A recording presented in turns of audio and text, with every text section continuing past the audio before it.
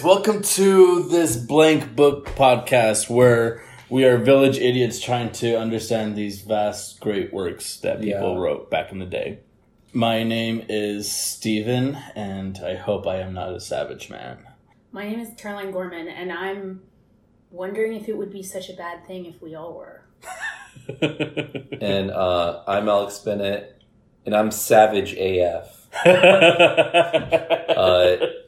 Cool, yeah. So, just quickly though, on that completely destroys everything that there is about a savage man, because you just Right. you added imagination where there shouldn't be no imagination whatsoever.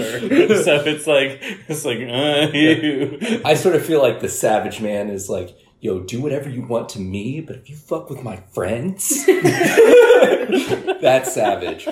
Reading it with that meaning of the word savage does give it a very different tone. But I think I like it better, because he's just whining about not being cool. Right. Really, that's what it is. It's like he really wants to be Bear Grylls. That's all that he wants to be. Because Bear Grylls doesn't give a shit about anything else. It's like, yeah, man, I had to take my own piss because that was the only way that I was going to survive. And then Rousseau was just like, and that's badass, man. You're a fucking man, for doing that. So I realized you said Bear Grylls, but I heard Better Girls. And it just really took me a minute. Well, even then, that even still kind of goes with it, too. Fit. It fits because it's because I even wrote, is this guy a misogynist? Is he a very active misogynist? I think he's pretty ahead of his... I think he's pretty woke.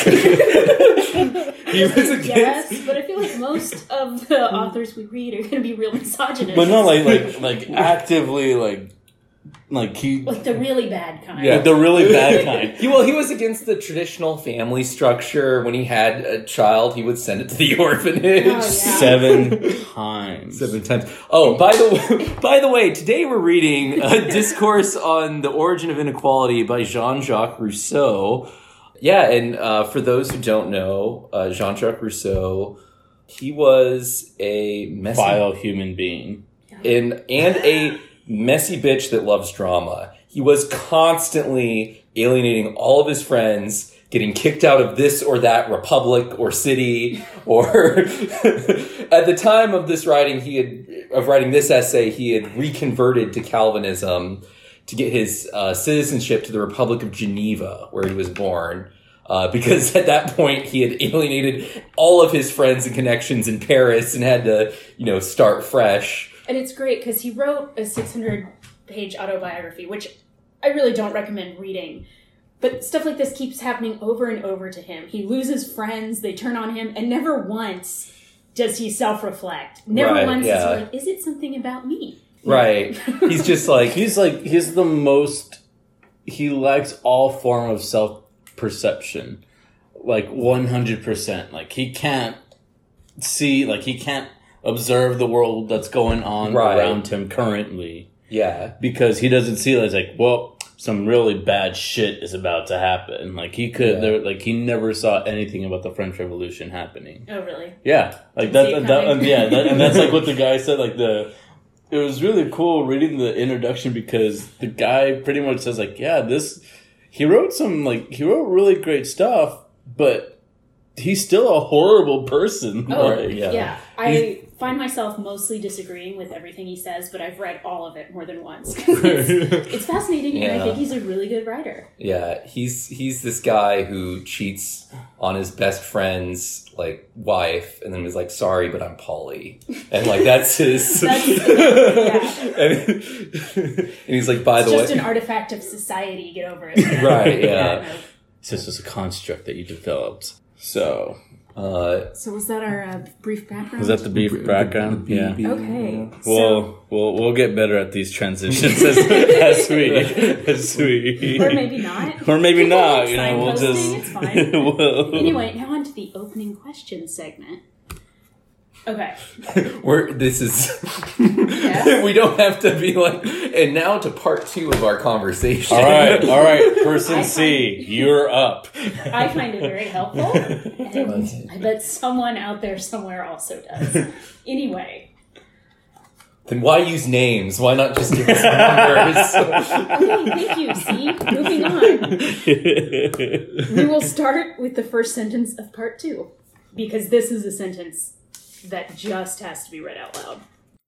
The first person who, having enclosed a plot of land, took it into his head to say, "This is mine," and found people simple enough to believe him, was the true founder of civil society. And then later on, at the end of that paragraph, he goes on to say, "Let us therefore take things farther back and try to piece together what happened to bring us here." So my impression was that this institution of private property is sort of in the middle of his progression.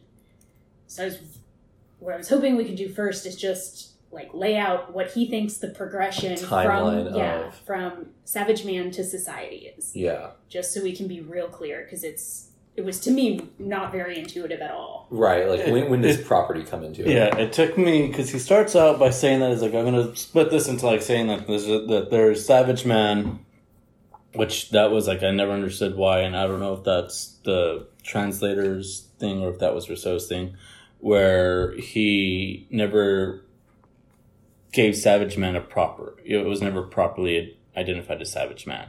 It was always like, it was never a proper noun. It's not a proper noun in the book. Like, it's just Savage Man. It's like, that's a Savage Man, that's a Savage Man. It's like, as opposed to like personifying the Savage Man. Mm-hmm. Does that make sense? It does. What did that... That stood out to me. What did that mean to you? Yeah. That stood out to me because by not personifying it, he was generalizing all of it. You know, and it goes back, you know, it's probably best for us to describe what like a Savage Man really is. Yeah. You know, so, my handy dandy little notebook. You know, Savage Man is pretty much the person that lives in harmony, paraphrasing vast majority of the first part. That Savage Man lives in harmony with nature. It's like the first step after humanity being an animal and before being civilized. It's because there are some distinctions between Savage Man and the rest of the natural world. Yes. So there are two things absolutely inherent in this idea. And the first is that nature is extraordinarily bountiful and can support people without much effort. And then the second one is that there is a progression from animals to highest, what Rousseau would, probably French to Rousseau. Right? Yeah, so, and like the Savage Man is, to use Rousseau's word, it's a good word too. It's the very first form, if we're identifying different forms. It's the very first form of what Rousseau terms as perfectibility, where man sees that what he is, right, and says, I can make this just a little bit better, and just having that little bit of consciousness right there, that stands out to him a little bit more, or that separates him from being an animal. That's the very first distinction between an animal and a man. Is what he's about to talk about now. When you brought up that he never uses a proper noun for Savage Man, that reminded me of the section in the introduction where he says, this is not a factual investigation at all. This is an abstraction. Right. He says it may not even exist. Right. Yeah. And it's interesting how his method of doing that is there's so much emotional gradient in it. Like at one point he talks about the Savage Man. That's the first time he looked into himself. He felt the first emotion of pride at a time when he scarce knew how to distinguish different orders of things. By looking upon his species as the highest order, he prepared the way of assuming preeminence as an individual. The fact that he feels like he has such insight into the emotional tenor of these developments, not only Savage Man discovered this tool does this and was able to use their brain to conquer nature, but sort of the personal and emotional progression of that is, I don't know, so unlike the way that we think about interrogating prehistory in anthropology today. Like, he's trying to chart the internal progress of humanity to civilization rather than looking at what is the empirical evidence, how did we get there? It's a completely different method. And the fact that he thinks he can understand the emotions of someone living that remotely in such a different society is not an assumption that I would have. Right, yeah. The Yeah. idea is that, like, they lived in such a different society, we could never access their... And it took me a long time, mostly through like the entirety of the first part, really. I was like, why are you talking about this? How come you haven't answered any single part about the question? And it does hold that, you know, we should probably say, like, you know, that this question, you know, it was proposed by the Academy of Dijon. Right, yeah. There was a contest that this, I guess, French Academy did where you would submit an essay. Rousseau had his first discourse, which is on the arts and sciences, had won the like grand prize, and this was for the second competition, and he lost. Right. But yeah. Part of it, the reason why he lost was because it was too long. Yeah. Sounds like it. So, yeah. Now that I've read it, like, this sounds like exactly what Rousseau would It's do. amazing how much his personality comes to Yeah, and it's amazing, like, how I can read it, and it's like, it sounds... I gotta give him credit, though, like, from here, it's like, he's very, you know, like, what you see is what you get from Rousseau. Yeah. So, and that he writes in such a clear, plain-spoken manner that this is my very first, like, true philosophy text, and it's like, wow, like, I can follow through with what he's saying, Yeah. commas and semicolons and all, like... Someone should read the question. Okay. What is the origin of inequality among men, and is it authorized by the natural law? So the first part of the, like, he split his answer into two parts. Mm-hmm. You know, the first part where he describes, like, how Alex said he was, like, this anthropologic history of how how you have this savage, primitive man, and how that evolved into a civilized man and eventually into civilization. Right. It took me a long time to figure out that that's what he was trying to do. Like, throughout most of the first half, like, why are you talking so much about this one person? And then that's when it dawned on me, it's like, oh, he's, like, bringing about, like, some of the motivations as to why man is the way that it is today. You know, like, it starts, like, some of the same characteristics that we see in the man of society originated with the savage man, you know? Yeah. So. And some did not. And some did not. Yeah. You know, some did not. So that, and the parts that I thought that did not, that were pretty amazing, were like his lack of passion for something that, you know, that existed beyond his need for survival. You know, that was not an inherent quality of savage man. That's man of society. And again, he did not capitalize man of society.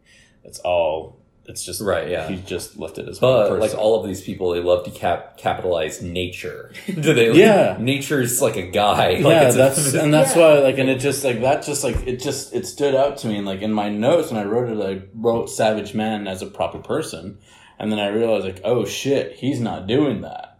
Like, right. And that, I don't know why, but that was It's kind of a flexible abstraction. Exactly. Yeah. Yeah. That's what it was. To go back to Caroline's question about what is the like order of operations here. Sorry. No. It's all good. We should probably know a question he's answering. Maybe I should have asked that question. Yeah. It's all questions here, folks. Welcome to a podcast where we just ask questions. Don't look for any. Definitely no answers. It seems like before the stage of private property, there's just a general stage of learning how to make conveniences. Or early on in the second part, he talks about the simplicity and solitude of man's life in this new condition, the paucity of his wants. And the implements he had invented to satisfy them left him a great deal of leisure, which he employed to furnish himself with the many conveniences unknown to his fathers. This was the first yoke that he inadvertently imposed on himself, and was the first source of the evils he prepared for his descendants. For besides continuing thus to enervate both body and mind, these conveniences lost with use almost all of their power to please, and even denigrated into real needs, till the want of them became far more disagreeable than the possession of them had been pleasant. So, but I guess to go back to the question about the property rights thing, it seems like the idea of property rights are some kind of logical conclusion of this process of convenience, of being able to seemingly eliminate the wants and needs that the savage man has in his environment, but actually creates far more wants and needs, which can only be satisfied with other people. Like Rousseau, there's a constant theme of the savage man is sort of independent and is able to satisfy all of their wants, or almost all of their wants, within themselves. So there's no need for society. But once you multiply those wants, you need other people, and in some way, property is inherent to that process. Like, so here's the example I imagine. Yeah. So you're savage man, nature is bountiful, your food is easy to get. So you have water, you have food, what else do you need at the moment? But you also have this free time. So let's say you spend your free time and you learn how to weave, and you weave yourself a blanket. Well, once you start using a blanket at night, thereafter you need it, right? You are no longer comfortable in what is now cold weather to you. Somehow the fact that you now need a blanket leads to property. Do you think that because you have that blanket, you realize that, oh, someone else might want, like, since I have this blanket and since it comforts me, this might comfort somebody else as well? So you become afraid of theft? Not afraid of theft. You start saying, like, in terms of property and in terms of house, like, this is assuming, like, skipping, like, a lot of history past this or whatever. Like, what if this, like, the very first start of capitalism, where he's like, this is, like, I have this blanket. This gives me comfort. If I make another one, and if I sell it to somebody else, they can have that same thing, too. They see that other person's cold. So that's interesting because that's very empathetic in a way. Like you are imagining that someone else has a lack and you can supply it. Well, and he even says that too. And he says that in the first part, he says that pity is part of the natural, is a natural sentiment. Just to quote it directly. It is therefore quite certain that pity is a natural sentiment, which by moderating in each individual the activity of love of oneself contributes to the mutual preservation of the entire species. Then he goes on to say, pity is, he says, instead of the sublime maxim of reasoned justice, do unto others as you would have them do unto you, pity inspires all men with another maxim of natural goodness, much less perfect, but perhaps more useful than the preceding one. But if you had all this natural pity, wouldn't you just make another blanket and give it to your other man who's cold at night? Do what is good for you with as little harm as possible to others. I don't know. I feel like this idea of capitalism, basically this early on, skips a bunch of steps. And that's why I say, like, I'm skipping a lot. Well, because first of all, you have to have division of labor for it to be worthwhile for you to make me a bowl and me to give you a blanket. And I have to have cultivated more needs additional to the blanket, right? I now have to need, in quotes, both a blanket and a bowl for you to be able to give me anything. It's like this seems further also, down the path. And capitalism is a relatively new system in world history. Like before, there was feudalism and serfdom, and there was sale. I mean, there was sale, but like selling things, But like capitalism, there's a certain laborers are exchanging their labor for something. In a feudal system, you don't have that choice. You are, basically the property and servants of a particular lord. That's just a meaningless distinction. That's not relevant to this discussion. Maybe we should call it selling something instead of let's capitalism. call it selling property. something. And not capitalism, and it's not Marxism, and it's not. We're not trying to do any of that. But and it's weird because he's making these, really philosophically economical points in this discussion. But it's really hard to really label it as one thing because he'll contradict himself whenever he says it. He even says that even though one man is profiting from something, another man is losing something else because of it. He sees it as a scale. Like, where I'm profiting, someone else is losing. Yeah. And so, but at the other hand, he makes a whole, the foundation of society is property, which means that someone else doesn't have that property. So there is already by his definition, society is, or civilization is, by the natural law, it's going to be unequal. That no one is going to ever start on the same foot. He does somewhat suggest that civil society will inherently be unequal. But I want to go back to the blanket. Sorry. Okay, so I have this blanket. I really like my blanket. I've developed a need for it. And from that, maybe... Okay, how about this? So maybe conveniences and comforts are inherently tailored to your own body. So, like, this blanket is the perfect size for me. It's exactly the right weight and heat and all that stuff. Right. So it matters that I get this specific blanket at the end of the night. It needs to be mine. Mm-hmm. So maybe that's the sort of distinction we're learning about, just based on the sort of natural inequality of, I don't know, my body's different. It's retains less heat than this person, but more than this. Is that the sort of natural inequality we're learning to discern?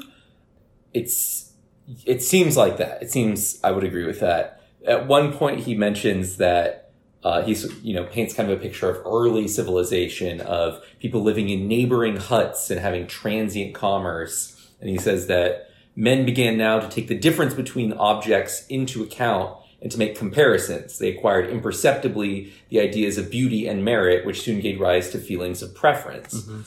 To relate that to, we discussed this earlier about the creation of new wants and conveniences, maybe this is drawing a little bit too much from outside, but it reminded me very much of like the Epicurean idea of freedom, where it's sort of, or like of pleasure, where pleasure is being free from want.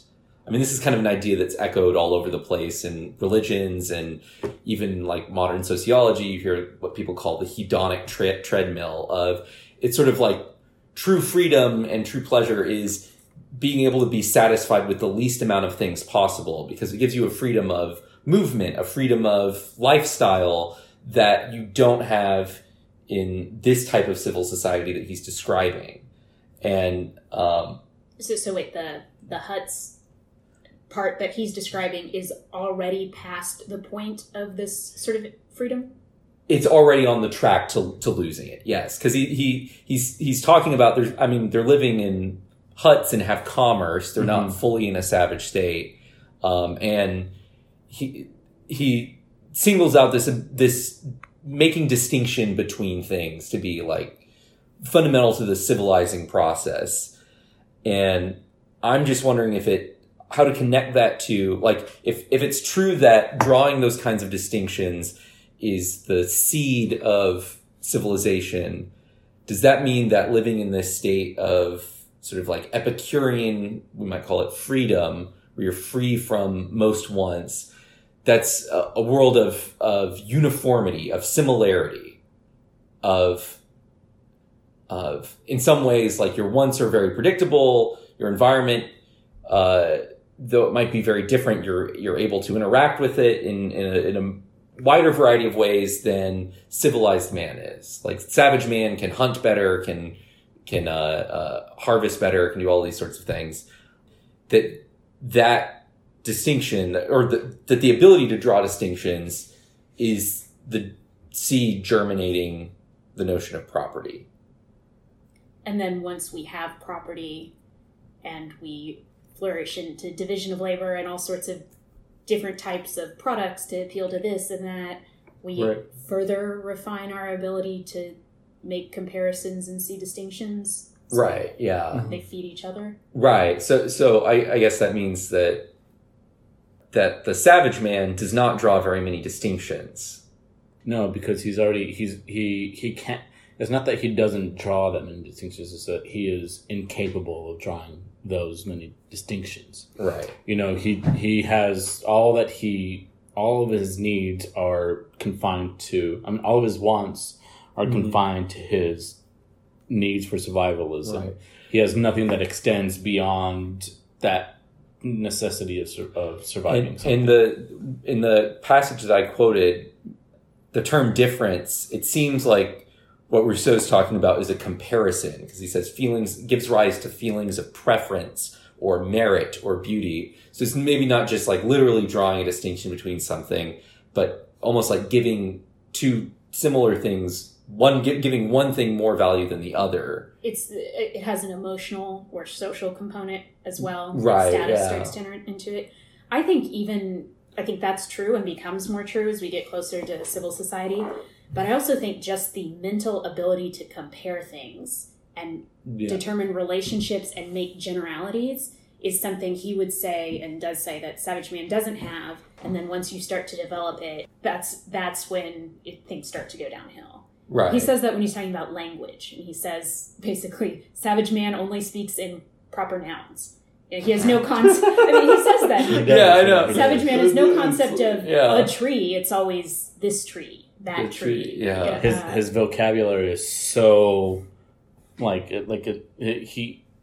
it's very spread out, but it's only like a foot deep, because he doesn't have any form of way of categorizing it, because he can't tell that this oak tree, and like using Rousseau's example, he can't tell this oak tree over here on my right differently from this oak tree to my left, because they have different, growing patterns, whatever. So he sees them as completely different trees. That seems so laughably wrong to me. It's Rousseau, and he's just so some of the things that he said are just. But it seems so laughably wrong that I wondered why he needed that to be true. Talking about the specifics of language, what does that have to do with? Why does he need it to be true that he has all these other distinguishers between Savage Man and Civil Man? Civil Man. Why do you also need it to be true? Why is it so important that Savage Man only speaks in proper nouns? Linguistically, someone can speak in generalities and understand relationships without necessarily becoming a vain reprobate we get in civil society. But apparently not for Rousseau. He thinks there's some direct connection between them. It took me, and I'm still very unclear on it, how Savage Man is considered a man at all.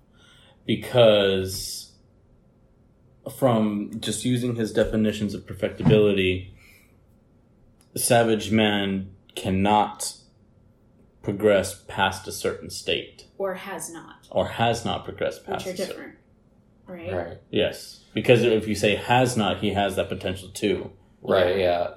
Almost like what distinguishes Savage Man at the absolute earliest step of its development and the animal world is that Savage Man is still like an animal, is only pursuing, the needs of survival. He at one point says they don't understand death, they only understand pain. Mm-hmm. But there's still this inherent capacity within Savage Man that animals don't have. That's seemingly at the very first step. That's the only thing that separates Savage Man from the animal world. And also that Savage Man knows he's better than animals. Isn't that one of the passages we read earlier? That's one of the that's one of the first relations he becomes aware of. Well, it's a development, yes. Yeah, it's something that has to happen. But at the very earliest stage, before Savage Man is, I don't know what this would look like, but if we're charting out the development, it seems like from the onset, Savage Man is not different from animal kind except in its potential. Yes. And then somewhere along that, just the fact that he becomes aware that he is better than animals is part of what puts him on the path to civil society, because it has hierarchy in it. Yes. Right? He doesn't just notice that he's different than animals. He thinks everything is different because he only has a language of proper nouns, right? Yeah. Everything is different from everything. So it's specifically the better than part of it. And then he's saying that because of hierarchy is inherent in apparently nature and in Savage Man, that's going to naturally propagate into society, into civilization. The comparison thing. Would y'all agree that to compare something often requires a notion of similarity, because you need to evaluate different quantities? Like to say that this person is a better friend than this other person. You have to know the degree that they're similar and different. Yeah. Different, yeah. And that if Savage Man only can understand differences, then they don't really have a notion of similarity.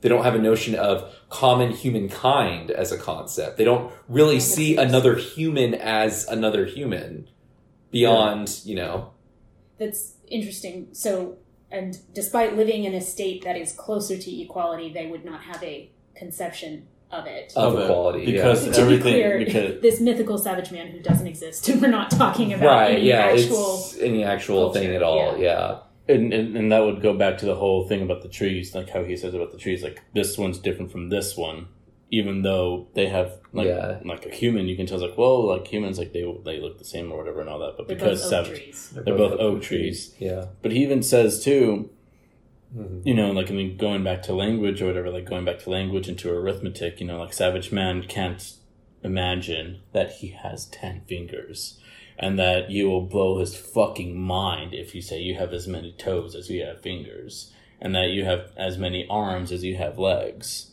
and you have as many legs as you have eyes. And that, like, just like doing all that and like that, like the things like savage man has no concept of even counting beyond or even thinking beyond that level. So the first step is noticing he's better than animals. Yeah. Is the second step when he starts to live in small nuclear families? That's where I get lost. Yeah. Because the first step is obviously the first thing is I am better than this animal. Even though this animal is stronger than me and can kill me, I am better than this animal because I can follow it and I can track it, and then from there I can kill it. But right after that, I have no idea what makes Savage Man different from, say, an animal. Because and it also goes like he's scared of dying too. But I would assume that every animal at some baseline would be scared of dying, even though Rousseau only says that they can only know hurt. They can only know pain, which, that's total bullshit to me. But that's animals don't love. Animals don't love, damn it. Yeah. Buster loves me. Well, I mean, does Rousseau think animals can have natural pity? Whether or not we agree. Ooh. Does he? Does he say that? No, he says that they deserve pity. He says that, because we base capacity or our compassion is based off of sentience, not rationality. We should temper our cruelty towards beasts. Or let me see if I can find the quote. But that wouldn't mean that that doesn't mean that pity is a defining feature of man.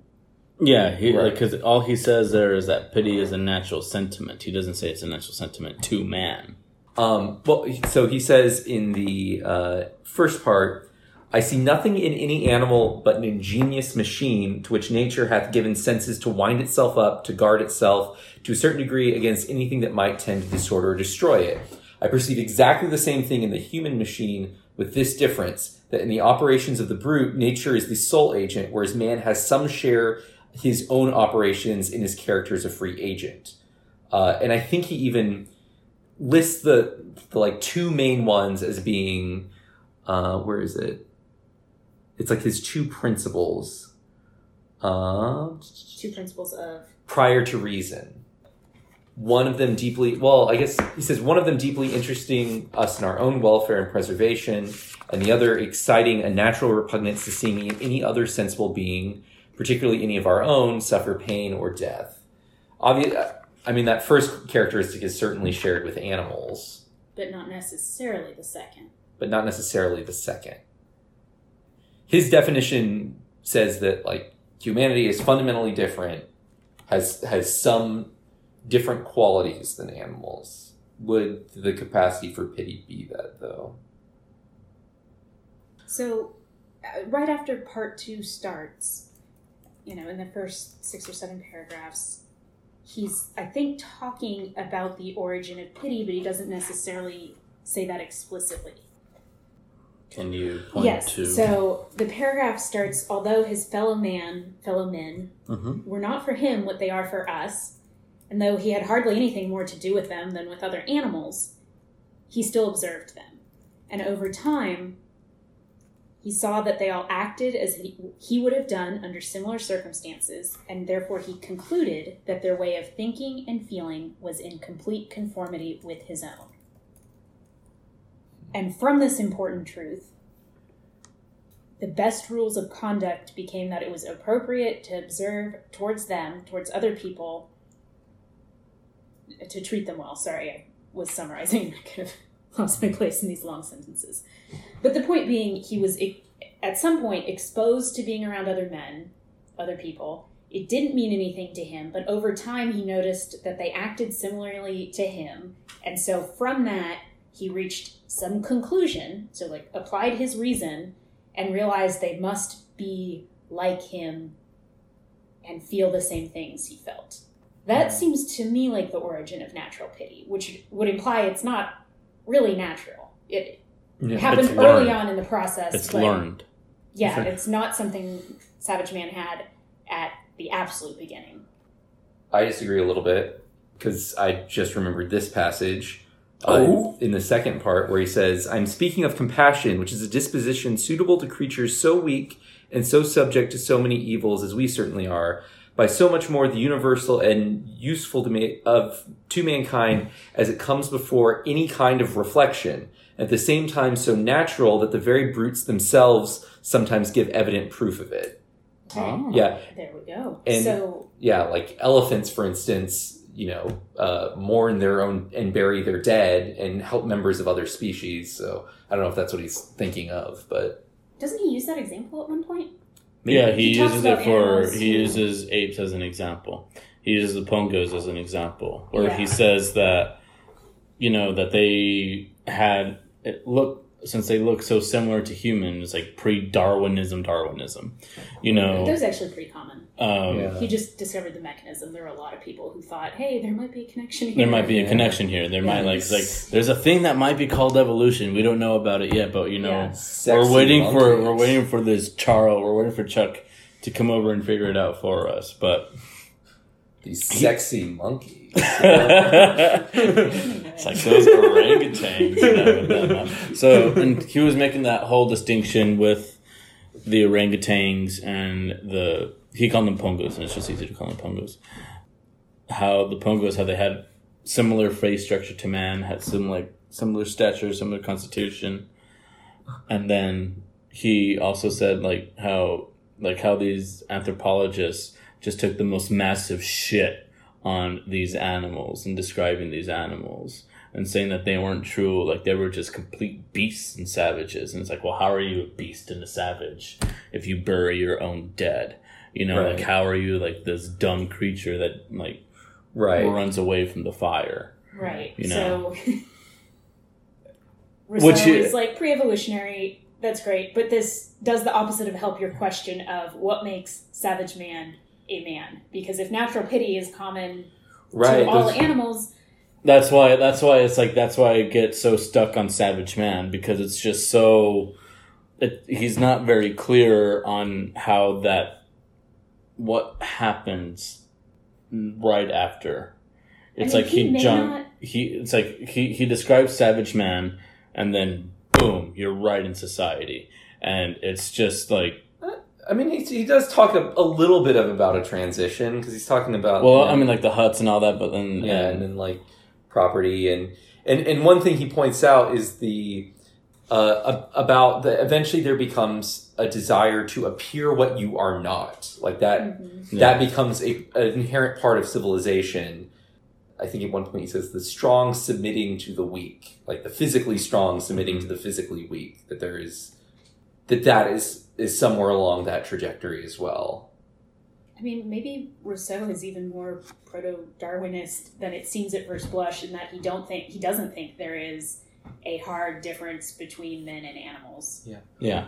Well, there's not something that makes, again, this hypothetical abstraction all that different from animals. But he did say earlier that there is a difference between the animal, which is the ingenious machine, and the savage man, because the one chooses and refuses by instinct, the other from an act of free will. So it's almost like the thing that distinguishes the savage man from the animal is the savage man can completely refute all of nature's programming. It's like the seed for undoing and destroying the machinery of nature is planted in Savage Man, but that's it. That's the main thing that distinguishes humanity from animals. There's no moral or virtue or anything. It's that humans and Savage Man have like this self-destructive component within them. And I just remembered something too. I'm trying to find it. He something else that he says too.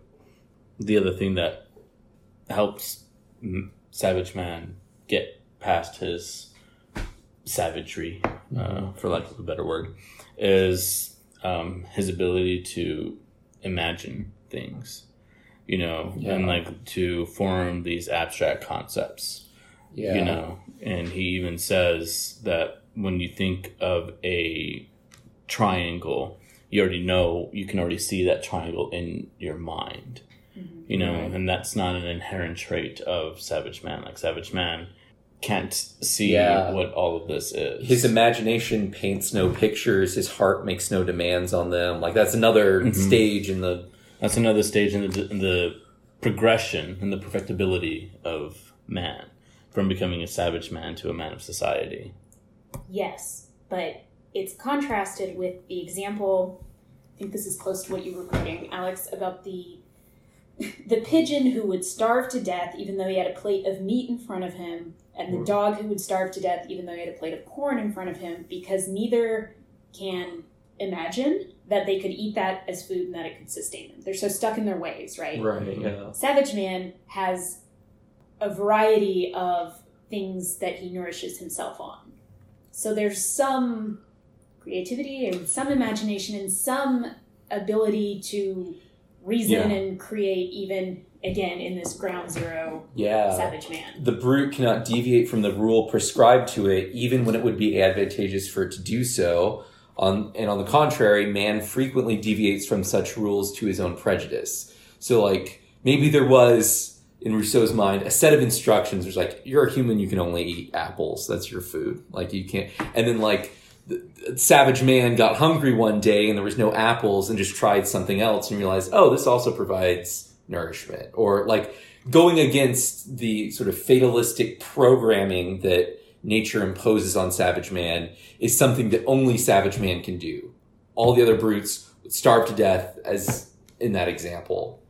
And it was also, you know, that ties, like, that whole example ties into how language, and how Rousseau says, like, language dies with each savage man.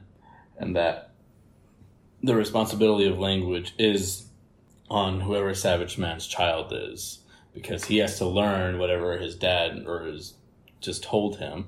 It's like, oh, like, there's not any more apples anymore, but apparently if I eat those berries on that tree over there or in that bush, then it'll be okay. And he has to find a way to communicate that with his parents, you know, and saying, is this okay to eat, you know, or whatever. And but again, that whole thing, you know, it dies with each generation. So it's like, it's like, again, like, how do you progress? If language is a key construct for you to evolve past your savagery, but it dies with each generation. I mean, he admits this is a huge flaw. He very directly hand waves the language issue. Oh yeah, he says, he's like, I'm not even going to talk about it, and then he spends 2 pages talking about it. Yeah, he's like, who can even imagine how you get from grunts and cries to verb tenses, and, you know, he says it very beautifully for 2 more pages and adds no clarity. And literally no one knows. Like, anyone claiming to know anything about the origin of language is full of shit. Like, we know nothing about the origin of language beyond the most, like we evolved to have mouths with tongues. Like, that's there's no any speculation. All of these guys are full of shit. So, but it's still interesting because it reveals, like, what he thinks is necessary for his, you know, interpretation of the development of humanity. But even like, as an aside, you know, it is quite genius. Like, that's like probably the greatest thing we have ever done is find a way to communicate using words. Oh yeah, we're the only species We're the only species that can do that. Like that is like whoever was the first one to really put that pen to paper and say, you know what, I'm gonna track this. Like I can't remember all of this. I'm gonna like just to quote us earlier, like I'm gonna pull a massive Samuel Johnson and just like fucking write all of this. Yeah. Right. And listeners, before you write in saying, my parakeet can say verbs in all 6 tenses or whatever, that's not language. That's just memorization. There's like, there's a list of like 8 criteria and no animal besides humans match all of them because we made them. Because we're the only species that has language. So we feel very strongly. There's some sharp distinctions between man and animals. So fuck your parakeet. Yeah. Your parakeet can't write it couldn't write this. Fuck your parakeet, Karen. I don't care about it. There's no parakeet writing about the state of the natural parakeet for a reason. Why does Karen always get shat on? It's just like a great name to shit on it for some reason. But what's really like, and just, you know, so that way we can find something to talk about.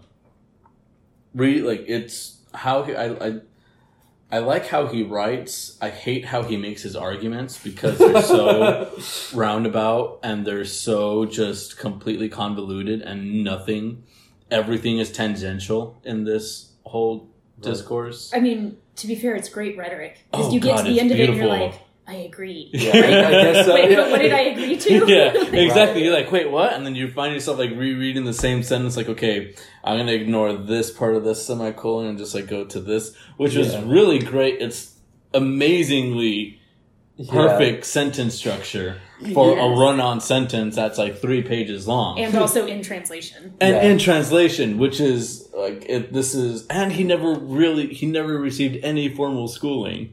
Which is even more impressive in its own right. So. And when some of these things he says, like the factual claims he makes, are just patently false. Like the stuff about like savage man having no like desire to make art. It's like, what about we found all these cave paintings from millennia ago, or the thing about how in America they didn't have agriculture. He said they didn't have iron and corn. When it's like they had tons of agriculture. And that was known at that. Well, maybe he didn't know it. I don't know how things were filtering back to Europe, or he was keeping up with what was filtering back. I mean, he walked everywhere, so something had to get lost in that whole thing. That's another thing too. Like he would always like, just to take a quick break, because he would go from Geneva to Paris to Italy.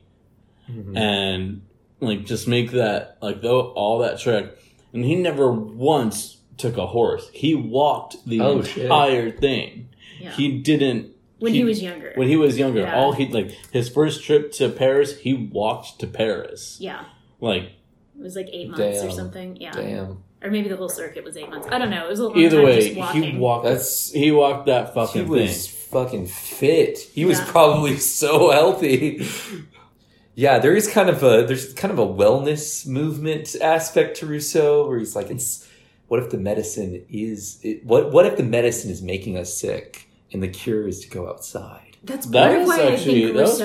was pretty great when I read that and how he said that how man of society, like the more you're in society and the more you have all these medicines available to you, the weaker you really are compared to Savage Man, because Savage Man is just there. And if he's gonna die, he's gonna die. It doesn't matter. Yeah. But if you're... That's why I find Rousseau so fascinating, because you can see threads of the same argument still being had today. Yeah. People who think natural way on everything is better. Right, It's clearly better for some things, it's clearly worse for others. And there's seems to be such a deep difference between people in which one they incline to more. Right, yeah.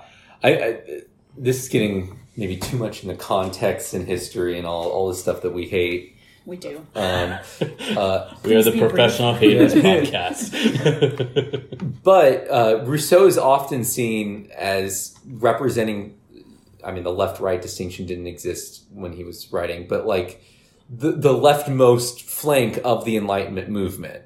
He really was. Because he's proposing that like, all society, monarchies included, is an arbitrary social contract. Like that, these inequalities do not exist in nature. They were something that were created after the fact, and that in the 1700s when he lived, that was it was increasingly more widespread belief, but it was definitely something that was spicy. It was a hot take, to say the least, which I guess sort of goes to, I have a question. Is this process reversible? Is the civilizing process, can you wind back the clock and be like, clearly we made a mistake. Let's go, or is it unidirectional? Once you pass through here, you can't go back. As in, you become savage man, and just like a broken record, you're a savage man. You evolve into a man of society, evolve into a high man of society, and then you devolve somehow into savage man again. Right. Is it possible to go from the civilization society back to being a savage man? I mean, using his argument, it's certainly it's possible, because I mean, even in part 1, like where he's talking about like the necessities for laws and everything, like there must first be agreement that the more violent the passions are, the more necessary the laws are to contain them. Right. Like it's an unstable process. It's an unstable process. This nuclear reactor of a law-driven society can't exist forever. Yeah, and that passions, that if there was going to be one undoing, is that passions is going to be the thing that would probably destroy the perfectibility of man. Yeah. So I think he addresses this pretty directly in Note 9. Note 9. Ooh. Yes. It was very long. It's the last paragraph. And he gives, I think, a very specific pronouncement for people like him who realize the problems with civil society but are nonetheless, grown and birthed and grew up in civil society, what they should do. So I think and I didn't understand all of it, so I'd like to read it and then pause and figure out what it means. No, that's fine. I wrote down a lot of notes on it. So it's the paragraph that starts, "What then? What then? Must we destroy societies?" And then about halfway down, the sentence starts, "As for men like me." Do we all have it? Yes. As for men like me, yes, yeah. "Whose passions have forever destroyed their original simplicity, who can no longer feed on grass and acorns, nor get by without laws and chiefs." Okay, so for some people it can be entirely destroyed permanently. Mm-hmm. "Those who were honored in their first father with supernatural lessons, those who will see, in the intention of giving human actions from the beginning a morality they would not have acquired for a long time, the reason for a precept indifferent in itself and inexplicable in any other system." So he's still describing men like him who were born into society. He's giving descriptors and examples of like what he is as a person, right? And so they intend to give human action as it occurred in the beginning. Those, in a word, who are convinced that the divine voice called the entire human race to the enlightenment and the happiness of the celestial intelligences. So that right there, like that, like if you're just reading this note and if you're reading it, linearly with the text, this part right here, that was before he described man's abstractions, before he described how savage man can't form abstractions. So he's saying that I can, like, as a man of society, like, we can still form abstractions. So it's too late for me in that manner. I can form abstractions. There's no going back from that.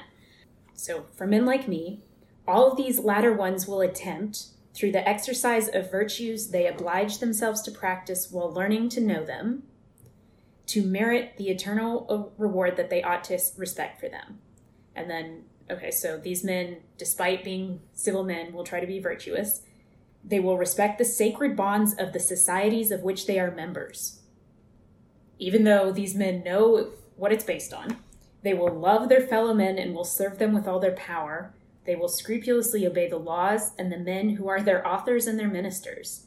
They will honor above all the good and wise princes who will know how to prevent, cure, or palliate the pack of abuses and evils that always are ready to overpower us. They will animate the zeal of these worthy chiefs by showing them without fear or flattery the greatness of their task and the rigor of their duties. But they will despise no less for it a constitution that can be maintained only with the help of so many respectable people who are desired more often than they are obtained, and from which, despite all their care, always arise more real calamities than apparent advantages. So if I could summarize, you'll respect the laws of the state. Right. You'll suck up to the people in charge and remind them that they have such important special duties, even though you know it's never going to be enough and there will be all these vices and inequalities caused by society. Right. Does that sound like an accurate summary? Yes. What the fuck? You just roll with it. We're fucked, yeah. Like, you individually can be virtuous, but that's about it. And even the note here that I have on my edition. Yeah, you have a note to the note? Yeah, I have a note to the note, which is too meta. It says that this passage is notoriously difficult to interpret. Rousseau appears to be attributing to his adversaries his own view that human beings would be better off without modern civilization, claiming for himself the view that religion, symbolized by God's command to Adam and Eve not to eat of the tree of knowledge, requires the preservation of the existing social order, even though he concludes by insisting that he will continue to despise it. Was that the point of... And the obvious explanation is that Rousseau is trying to placate the censor.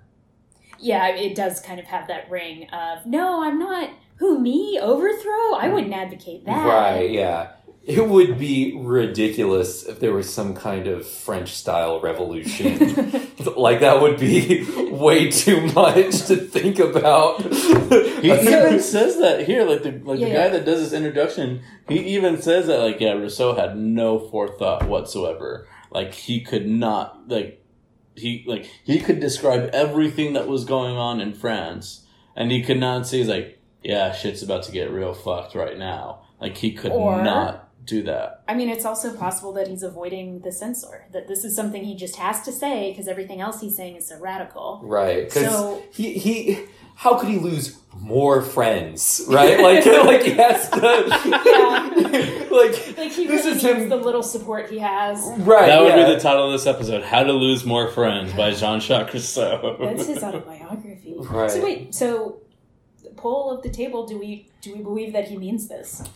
I think he's bullshitting a little bit. I think he's just saying what needs to be said to get it published, but I think that he definitely published in his own name, but he did it so covertly and knowing that he was going against the express wishes of the king that, yes, like how Alex said, that, he's doing this mainly just to save face and hope that it gets published. So this doesn't answer Alex's question at all, because we don't... And I agree, I don't think he really means this. Yeah. And even in this passage, he's talking about individuals. Like, you as an individual with your abstract thinking, maybe your brain is fucked, but could society in general, cumulatively, move away from society and back into a state of nature? Maybe it'll take several generations like it did to originally get here, but... Do you think that it would be a voluntary or involuntary action? I feel like it would probably be involuntary, right? It would be a collapse of society. Yeah. Yeah. We're looking at an apocalypse of some kind here, right? Yeah. Yeah. Well, I mean, couldn't you somewhat say that we somewhat had that with the fall of the Roman society? I mean, there've probably been many periods. There've been many periods where you could say, it came really close to Well, you could say that there was a loss in standard of living, right? Yeah. Yeah. Well, yes. Is it the same though? But because he even says even the most smallest tribe of indigenous peoples in America, or in this example, would be like Vikings, right? That's still society. Those people still have a society mindset. they're not truly in a state of nature of just like Tarzan going through, living on his own.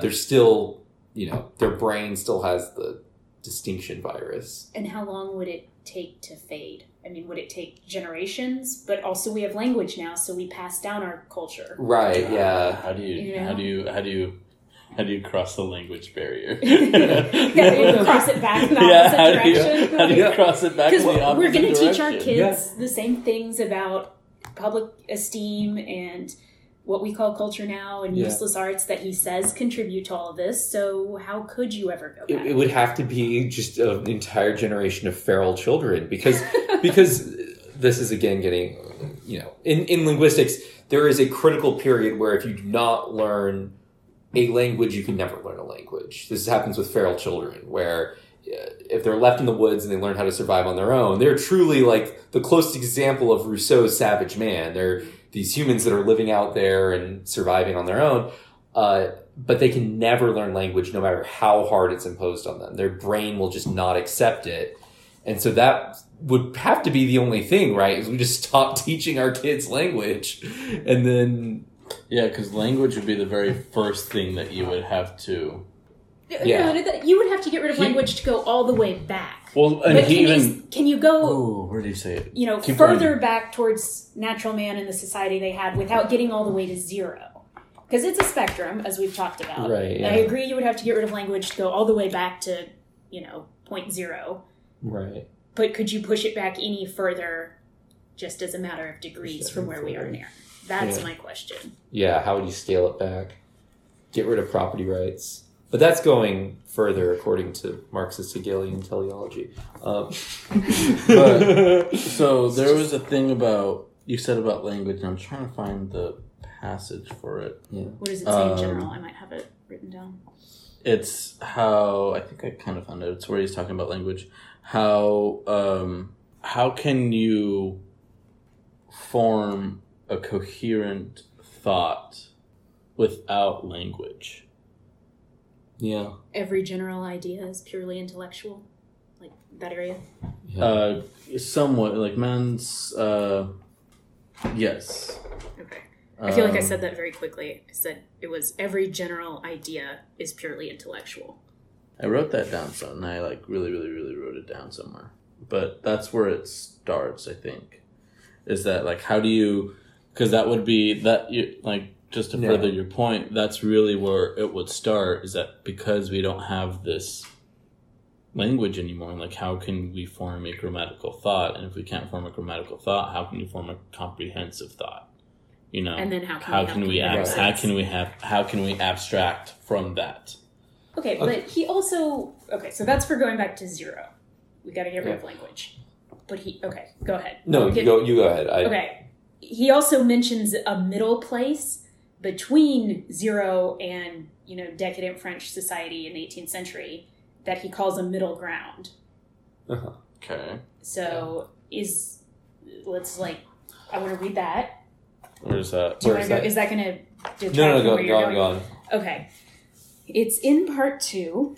It's after he has talked about public morality, the development of laws, and the paragraph starts, but it must be noted that society in its beginning stages and the relations already established among men required in them qualities different from those that they derived from their primitive constitutions. And then I want to skip ahead to the sentence that starts, hence. Hence already men had become less forbearing, and although natural pity had undergone some alteration, this period of the development of human faculties maintaining a middle position between the indolence of our primitive state and the petulant activity of our egocentrism must have been the happiest and most durable epoch. All right, there it is. Yeah, there it is. How do we get there and what is it? I don't... Okay. All right, Alex, what is it? So let's take France in the 1700s. You're Rousseau and you're now king. What do you do to fuck this society so that it goes back to the Stone Age? Just be yourself. Is that what you want? Well, what would be the reverse? Let's take all the steps that we got there and let's see how we can undo each step till we get to this ideal state. Okay, and so by Stone Ages, you think the Stone Ages are probably roughly I think he's probably equivalent to this middle period. this like loose confederation of people living in, what does he say, transient commerce and neighboring huts. Yeah, so at this point, I don't know if there's property yet, but people are somewhat living together. We have, nuclear families, and people have learned some degree of public esteem. There's song and dance, Right. somehow. Yeah. And I don't know how else to describe this middle period that's so great. He doesn't seem to give a whole lot of description either. So how would you get back to here, is your question? That's also, yeah, because he doesn't define it as much as he does the state of pure savagery and pure civilization. I mean, one of the defining circumstances seems to be just the small size of the groups of people. Yeah, it's very local. It's very local. So you have less Things things to compare, and let your mind isn't sharpened by a multitude of comparisons. Mm-hmm. That would definitely be a thing that would have to happen. Is that because he starts off in the very, very beginning, he starts off when he's describing this, like he starts off with these really big these big city states. So maybe that's the process, you start from there, that blows up. Mm-hmm. Yeah, Right. just fracture That it, fractures balkanize off it. and all that. And it's so fractured and disconnected by distance that I would assume that you would need Right, you would certain need to number of distance. because You need a small population You need a scattered small over a large area, pretty much. Yeah. yeah, And that would be probably step one. Yes. The other thing he says in the paragraph after that, as long as men were content with the rustic huts, as long as they were limited to making their clothing out of skins sewn together with thorns or fish bones, adorning themselves with feathers and shells, painting their bodies with various colors, perfecting or embellishing their bows and arrows, using sharp-edged stones to make some fishing canoes or some crude musical instruments. It's a long sentence, sorry. right, yeah. In a word, as long as they applied themselves exclusively to tasks that a single individual could do, and to the arts that did not require the cooperation of several hands, they lived as free, healthy, good, and happy as they could in accordance with their nature. But as soon as one man needed the help of another, as soon as one man realized that it was useful for a single individual to have provisions for two, equality disappeared, property came into existence, labor became necessary. So Pol Pot is like the ideal Rousseauian guy. Live in huts, sew fish bones together to just live a scattered rural existence.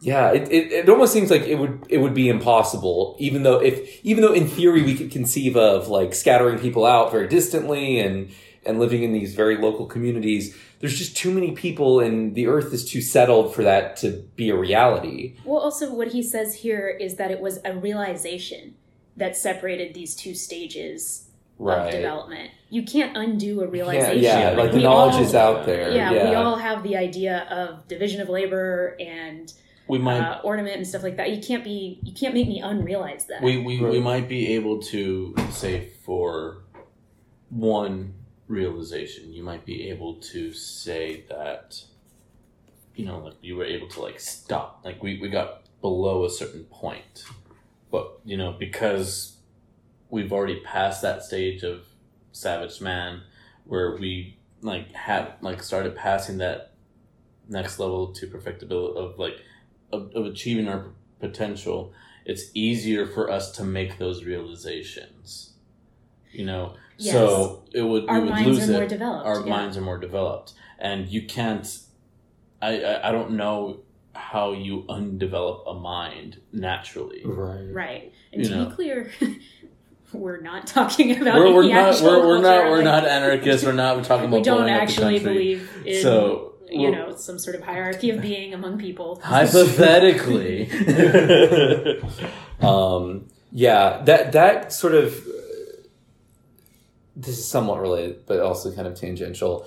One of the things that really stuck out to me in this essay, and it's like one of the big ideas that I think I'm going to carry from it, is when he talks about the way in which reason and these, intellectual mind produces evils. It's our natural inclination is towards good and compassion, or at least not like senseless violence. But it is, to quote him, it is reason which turns man's mind back upon itself and divides him from everything that could disturb or afflict him. It is philosophy that isolates him and bids him say at the sight of misfortunes of others, perish if you will, I am secure. A murderer may with impunity be committed under his window. He has only to put his hands to his ears and argue a little with himself to prevent nature, which is shocked within him, from identifying itself with the unfortunate sufferer. So as our minds have gotten more powerful and our reason has been sharpened, we can allow all sorts of evil and atrocity to be committed. I mean, because we can rationalize them away. Right. It's in the word rationalize. It's rationalizing. We can rationalize them away. Like we like to think of nature as it's so savage AF. Like panthers are ripping capybara necks off, but animals don't go to war. They don't kill each other beyond the point that's necessary. Even animals that do a little bit of torture, like cats, playing with their prey. It has a utilitarian function for them. Like they don't just do it because they like. What's the function? Well, it's I forget what it is, but I remember. But there was like they don't just do it because they think it's fun. They do it because there is something about sharpening their. It's practice. It's practice or something like they're not. I'll take your word for it. They're not like fucking genocidaires in killing people in Armenia or whatever. Like it's qualitatively. And I mean, you could even say that you could apply that to man too. Like excluding, passion. If you exclude passion, it follows for man, right? Because I won't kill anybody unless I can feel like you are trying to harm me and you want to kill me. I'm not going to savagely murder you. I'm only going to do what I need to do to keep myself and the state of nature balanced. Right, yeah. There's no need for me to kill you and burn the forest that you're in. Right, there's no need to go, complete total war. Yeah, there's no need to go to complete total war over my wife who left me for another man and is now living in this tower, so I'm going to have this 10-year war. Right. I'm not doing that. No, that's not on your radar. That's not on my radar. He specifically, in the section on love and lust, talks about how these societal conceptions that you have, one partner, long-term, and forever, give rise to jealousy and possessiveness. Because and that's why he says, there's one thing that can just totally destroy what man would be. It would be passion, and passion what would be the ultimate undoing of our current. So we may not ever go back to being savage man, but we can go back to being an extremely fragmented animal, essentially, where we have these small, very extremely combative. Yeah, he uses the example of the robust child. Yes. Right? That's not a real savage man. That's a child who is angry and entitled and therefore violent and throws temper tantrums. That's what we would be if we regressed. And that's and that's the lowest we would get to. The apocalypse would just it wouldn't send us far enough back to get to the Garden of Eden that was original savagery. But yeah, maybe this is too topical, but thinking about this quote and the way in which reason can pervert and distort our morals, we're seeing all this horrible stuff at the border, right? You look on, you see all these concentration camps of kids being put in cages and all these horrible things. Go to the comment sections of any of those local news, and it's people rationalizing that away, just being like, this is what the law says. This is what, there's this infinite capacity of people to justify horrible images of things. These are objectively horrible. They're horrific. The experience of being confronted with them inspires a kind of that deep-seated natural compassion. But the fact that there can be people that can suppress that shows and use things like law and rationale. He says that too, that reason, doesn't he say something about reason, how reason can also be somewhat of an undoing too? Well, he specifically says that the passions are what refine and develop our reason. Yes. So it is these passions and these acquisitiveness and this desire to justify ourselves in society that actually make us smart. Yes, right. Because we have our passions, and then our curiosity is what, is what satisfies our passions. Like when you're curious about art, like whenever we see things like, oh, this is cool, and then you delve deeper into it and you learn more about it, because you're actually passionate about it, you're increasing I think that's very knowledge generous. base. I don't think he thought of curiosity as a passion. I think no. He used it as a tool. He saw that curiosity as a tool, right. not as a passion. You're passionate about something, and then your curiosity serves as your drive to learn more about it. The passion is a motivation for it. Yeah, but I think when you say is passionate about something, I think that's a way more positive spin, because you could be passionate about the earth or something. I think he means passions like greed, lust, power. Yeah. It's almost like, and I don't know if he defines passion in here explicitly, but it's sort of like passion is those additional wants that society has created bubbling up. Like we've created so many things that we need to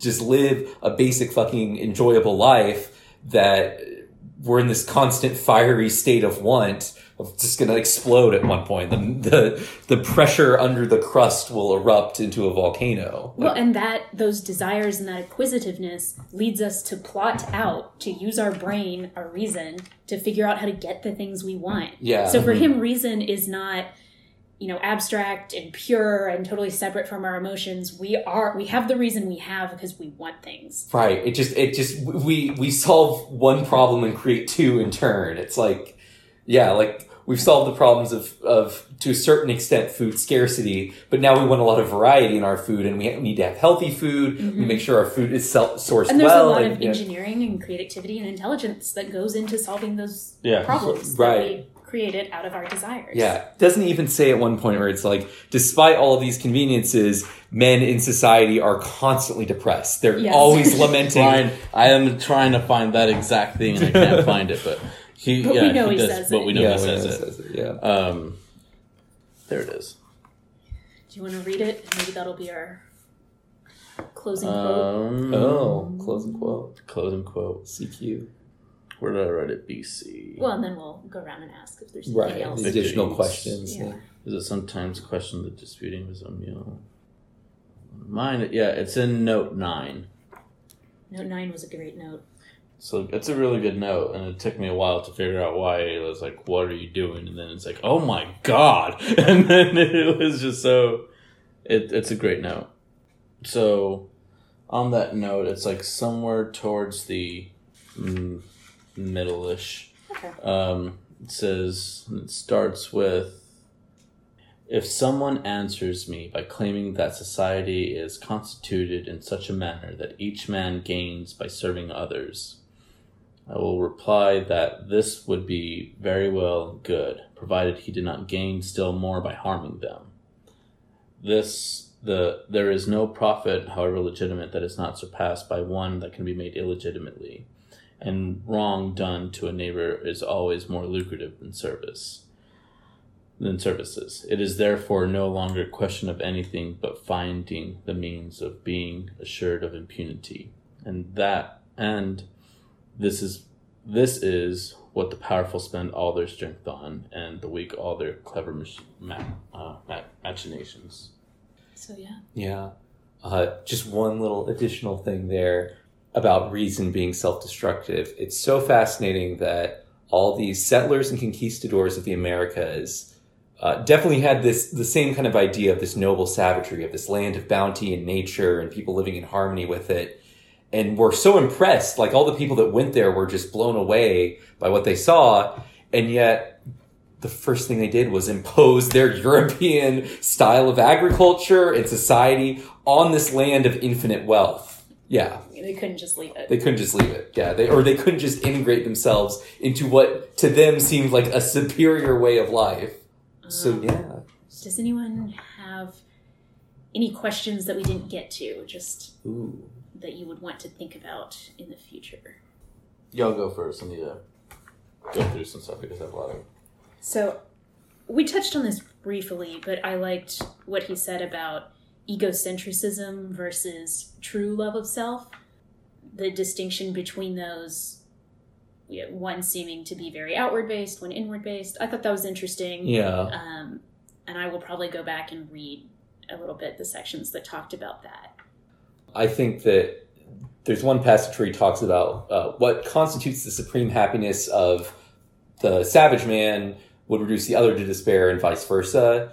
It's sort of like, what are the things that are the supreme happiness of living in society? And what are the virtues and values of those things that Rousseau would either agree with, or maybe he's underselling a little bit? Like, what's the other side of this? Like, what's the devil's advocate case for, like, actually society does have all of these horrible downsides, but what would be the argument? Like, it's actually better than living in Or in there nature. are good things that you can only get in civil society. Only things you can get in civil elsewhere. society. That Yeah, would be like, interesting. what are the full weighted case? Yeah.